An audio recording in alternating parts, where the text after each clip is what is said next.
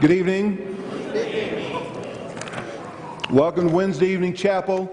It is the last chapel of the 2009 winter trimester. Congratulate the person next to you for having made it this far.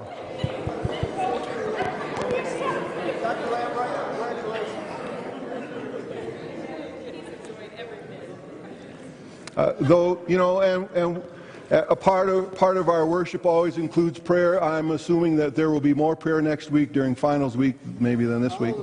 Just making sure. We have a special guest with us this evening. It's Pastor Al Pittman, pastor of Calvary Worship Center here in Colorado Springs. Pastor Al is a 1977 graduate of Nazarene Bible College, so would you welcome him?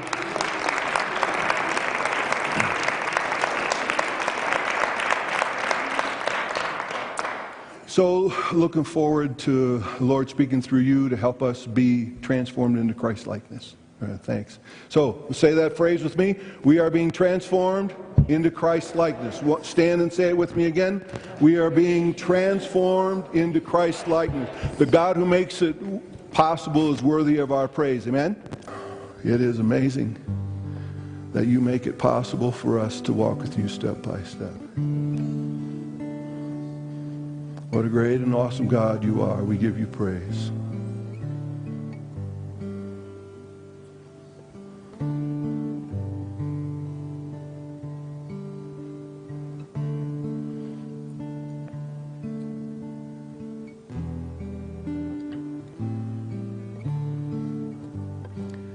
Accept all that we give, we pray. Cleanse all that we offer, we ask. Use all that we do for you and for the sake of your kingdom. We give you praise for the witness of Pastor Pittman, for your work of grace in his life. We pray that you will help us hear from you through him, for your sake, for the sake of the kingdom. Then step by step, you'll lead me, and I will follow you all of my days.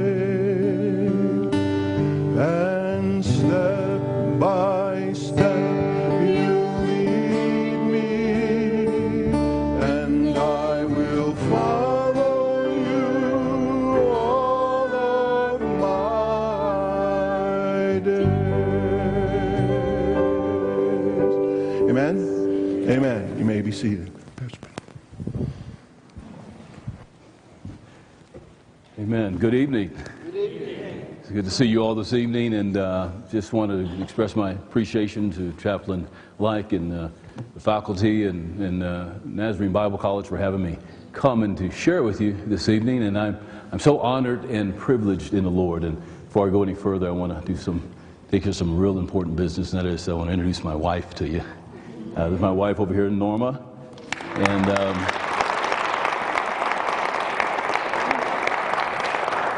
and we've been married for 34 years, and we were married, amen.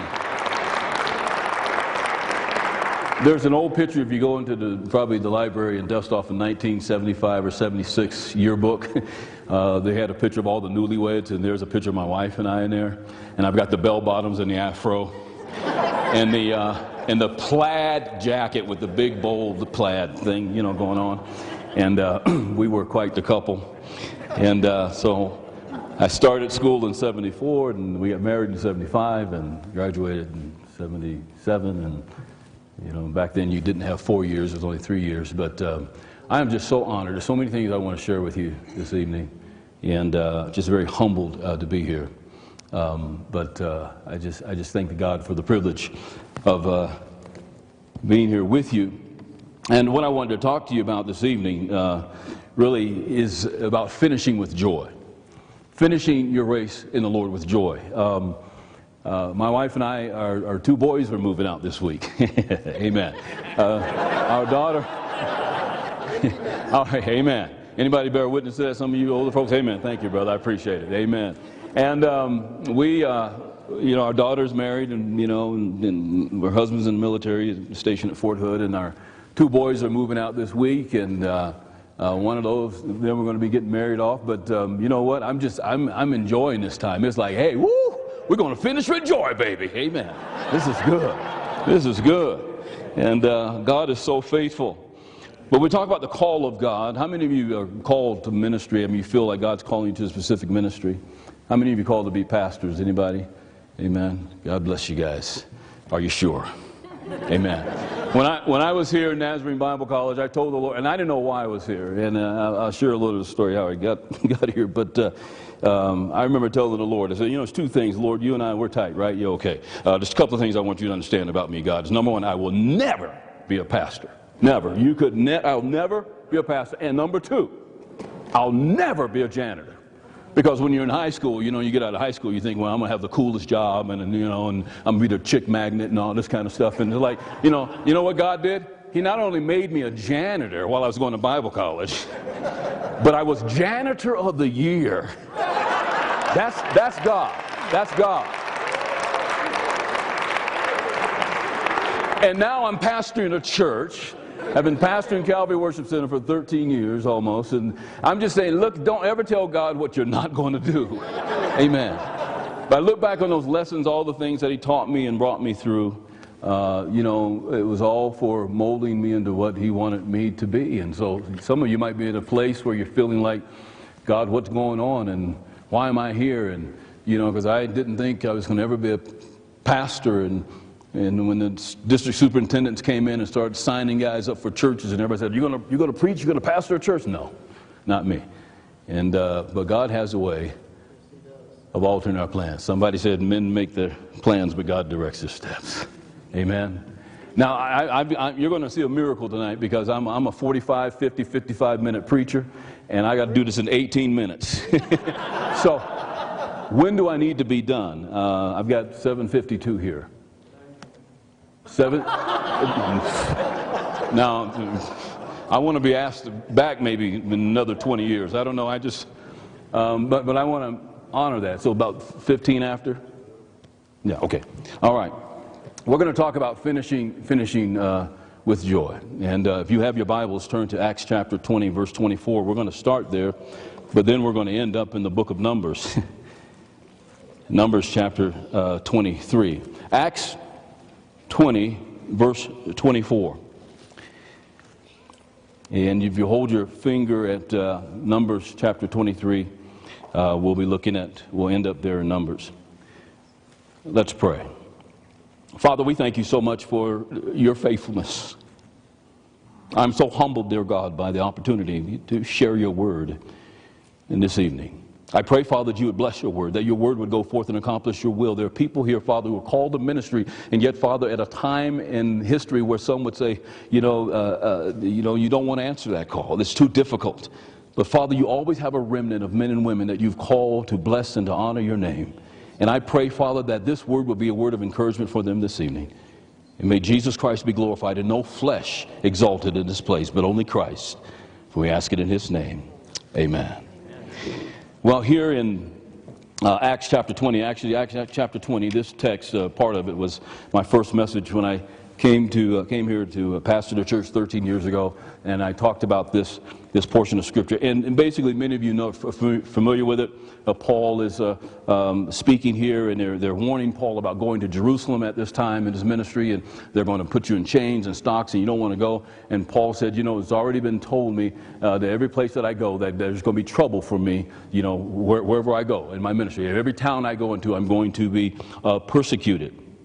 And he says here that in verse 23, he says in Acts chapter 20, except that the Holy Spirit testifies in every city, saying that chains and tribulation await me. And I thought about that, boy, how would you like to answer that call to ministry? God says, I want to call you to ministry, but every place you go, chains and tribulation and trouble awaits you. Because, we get into the ministry because it's easy, right? No, amen. No one would in their right mind answer that call unless they're called by God.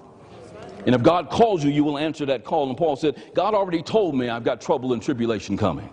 He said, but you know what? Nothing mattered to me, verse 24, but none of these things move me. Nor do I count my life dear to myself, so that I may finish my race with joy and the ministry which I received from the Lord Jesus to testify to the gospel of the grace of God. Now, I love what Paul said. He didn't say that I might finish my race, because anybody can finish the race. You know, you can finish the race with an attitude. That's not finishing the race. That's not what God calls finishing the race. You know, I did my job. I showed up. I finished. I teach the message, you know. And I remember coming here and pastoring the church, and, you know, when you come into a new family, who's called to be a pastor? Okay, when you go into your first church, you know, they're going to welcome you just like they welcome Jesus on Palm Sunday. Blessed is he, because the name of the Lord. They're just setting you up. That's all I'm going to tell you right now. They're just setting you up, because later on they're going to be saying, crucify him. And I just thought about that, because, you know, you come in and all. And I remember, man, going through a tough time, and I remember getting mad, and some of my sermons had a little bitterness in them, you know. And Jesus said, Jesus said, listen to me. You know, and I was upset with people, and I remember God speaking to my heart. He said, if you can't love them, resign. Quit right now. Because I don't need you, you need me. And I did, woo, okay. Because you know what, Al, you can preach the sermons, and you can do all these things, but I want somebody who wants to finish with joy. I want somebody who wants to finish with joy, because you can finish, you can cross the line, you can do your duty. But Paul said, I want to finish with joy. And I had no idea when I came into Bible college. I'll tell you how I got here. I was debating whether to go to, back then it was El Paso Community College. And it's now Pikes Peak Community College. But back at El Paso, I was going to go back to El Paso Community College or go to Bible college. I had just gotten saved not to a few months before, and God was calling me to ministry. And I didn't know what I wanted to do. And I said, God, you know, speak to me. You know, I didn't know how to pray. And I was laying on my bed, and I said, Lord, what do you want me to do? And I believe I heard someone say, go to Bible college.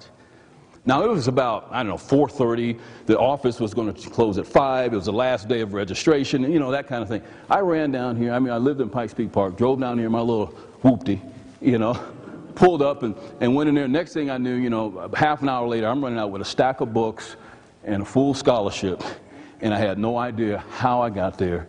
I had no idea how to run this race or how to finish with joy. I was just like, what? You know, and God opened the door. One thing I noticed about Paul is Paul had a commitment to Jesus Christ above ministry. Some people are in love with the ministry, but then they're not in love with God.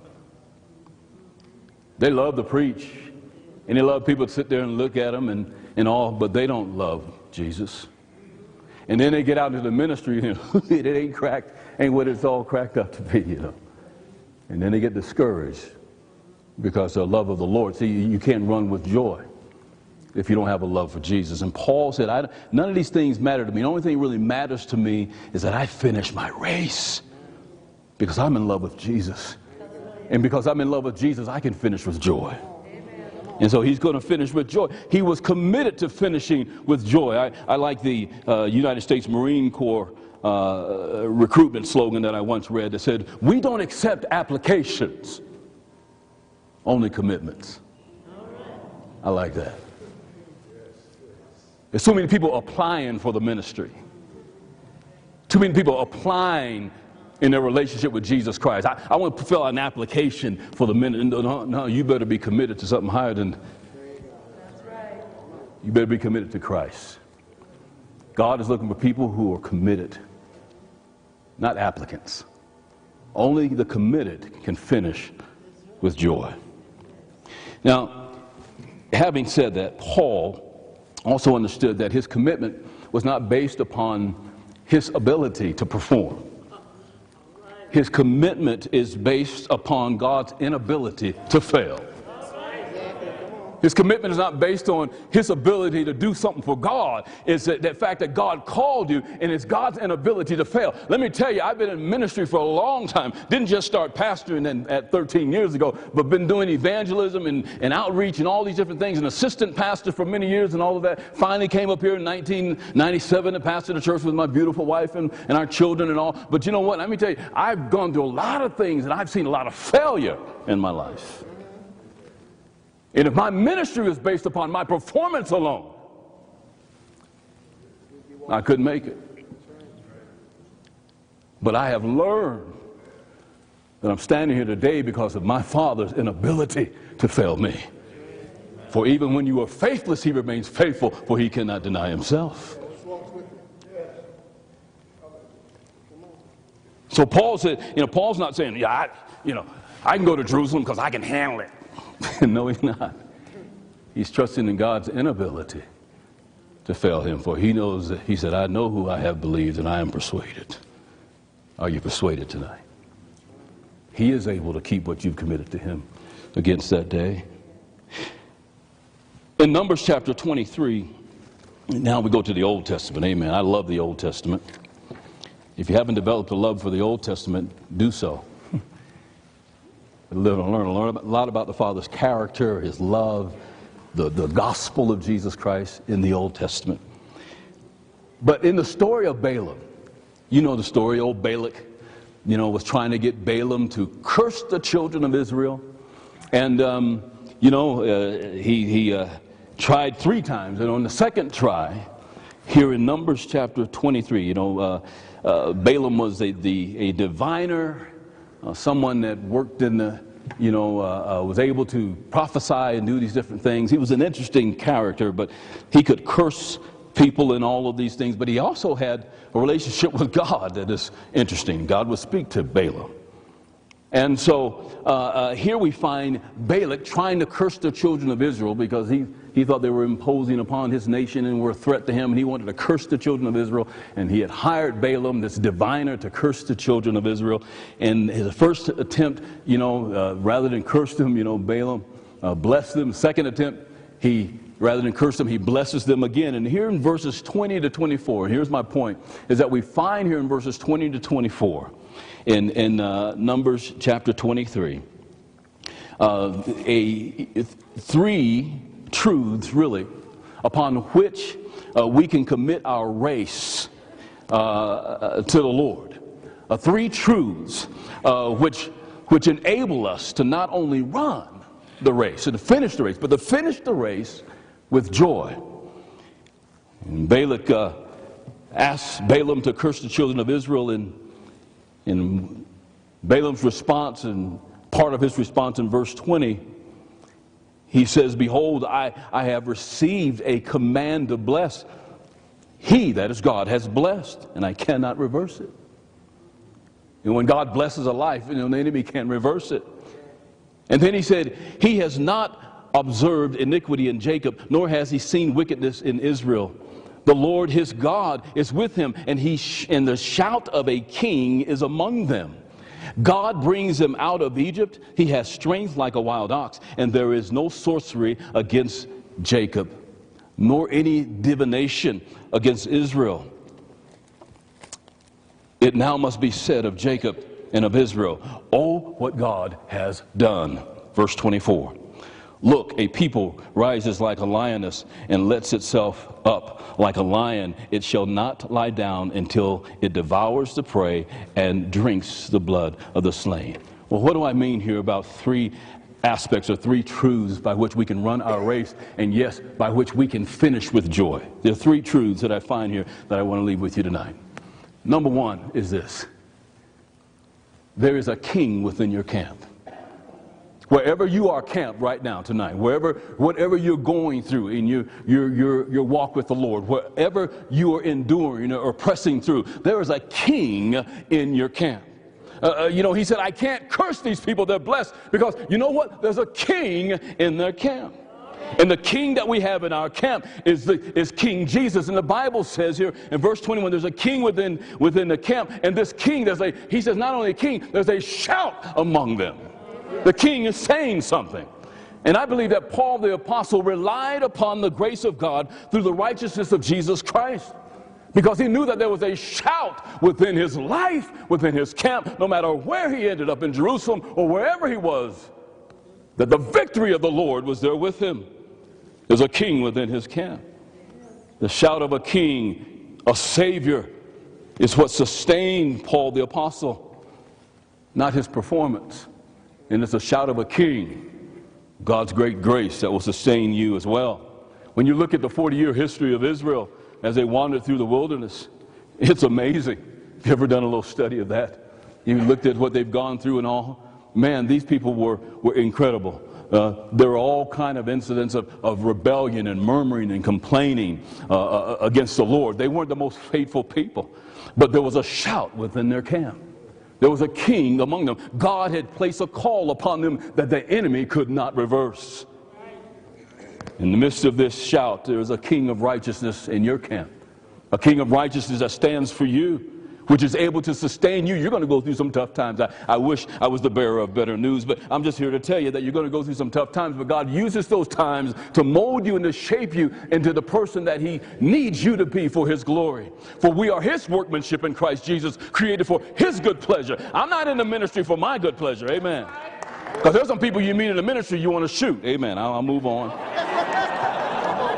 But you're in it for his good pleasure. Lord, it's about you, it's not about me.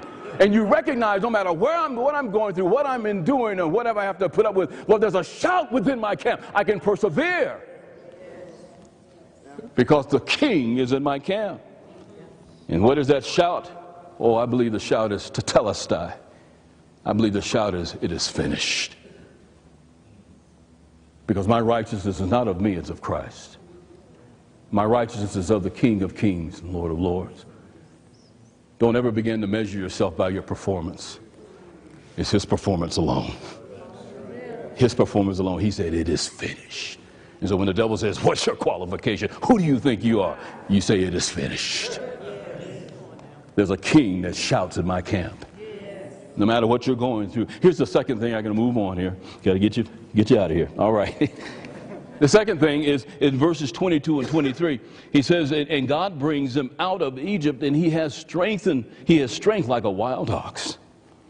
He said, for there is no sorcery against Jacob and no divination against Israel. It now must be said of Jacob and of Israel, oh, what God has done.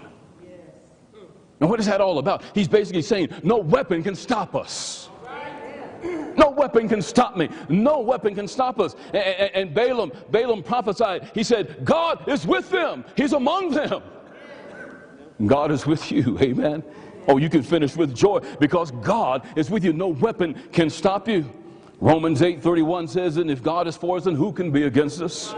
And Isaiah chapter 54 verse 17 says, no weapon formed against you will prosper. We know those scriptures. We think about those scriptures, but sometimes it seems in the midst of the heat of the battle, we forget those scriptures. That God is for me. That no weapon formed against me will prosper. God said, I made the man who's making the iron. I made the iron. I made everything. And I control even the blow that comes against you. And therefore, no weapon will formed against you will prosper. So he says here, and there is no sorcery against Jacob. There's no divination against it. I can't say nothing against these people. They're blessed of God. Every voice that rises up against you, Isaiah says, that you will be able to bring down. If God be for you, who can be against you? And listen, God showed me a long time ago. He said, listen, no one can do anything about you until I'm finished with you. No one can do anything about you until I'm finished with you. You walk in that boldness and authority. That I'm God's man, I'm God's woman. And you can't do, I'm sorry, you're going to have to like me. You got to love me. because, you know, I can't leave until God's done with me, you know. And God says, no one can do anything against you until I'm finished with you. And listen, the reason God does this is not so that you can look all big and bad and boast in yourself and all that. The reason he does this is found right here in Scripture. It says right here in the latter part of verse 23, oh, what God has done. That's what it is about, his glory, not yours. That's why he chooses the foolish things, the weak things, That the glory might be of him and not of you. Oh, I'm in Bible college because I'm really pretty bright and you know what, God needs me and I've answered the call. And I know God really appreciates me answering the call and taking the time out to be one of his servants. He chooses the weak things. In fact, I know God chose me to be a pastor because he looked around the congregation and said, who's the weakest? Oh, you're a pastor. Because weak people have to depend on God. And he wants somebody who's going to be utterly dependent upon him. You know, I always tell the story sometimes. I think I can get this in pretty quick. When I was a little kid, I was pretty evil.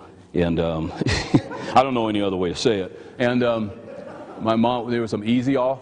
Remember Easy Off oven cleaner, the pasty kind that you just paste on the side? I mean, like, it was just pure poison. That was back in our generation. People just had poison in the house. Well, it tastes pretty good, though. So I got some Easy Off, and I was eating a little bit of it, and then my brother came and said, what are you doing? And so I said, this is easy. You know, why don't you eat some? And of course, I gave him 2 big old spoonfuls, and I had a little bit. Anyway, we ended up in the hospital, and they had to give us castor oil and milk to get it out of our system, amen. And so, you know, but I'm thinking in heaven, God's probably thinking, you know, I need someone to pastor the church in 1997 down there, Calvary Worship Center. Yeah, well, Lord, we've got a few candidates, a list here, some really good guys, some PhDs. And some, no. I'm looking around the earth, to and fro for somebody I can use. Hey, who's the kid over there eating the Easy Off? Him, that's the one. I'm sure the angels are going, what are you doing?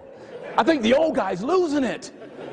But God chooses the foolish things, the weak things, so that the world might look and say, oh, what God has done.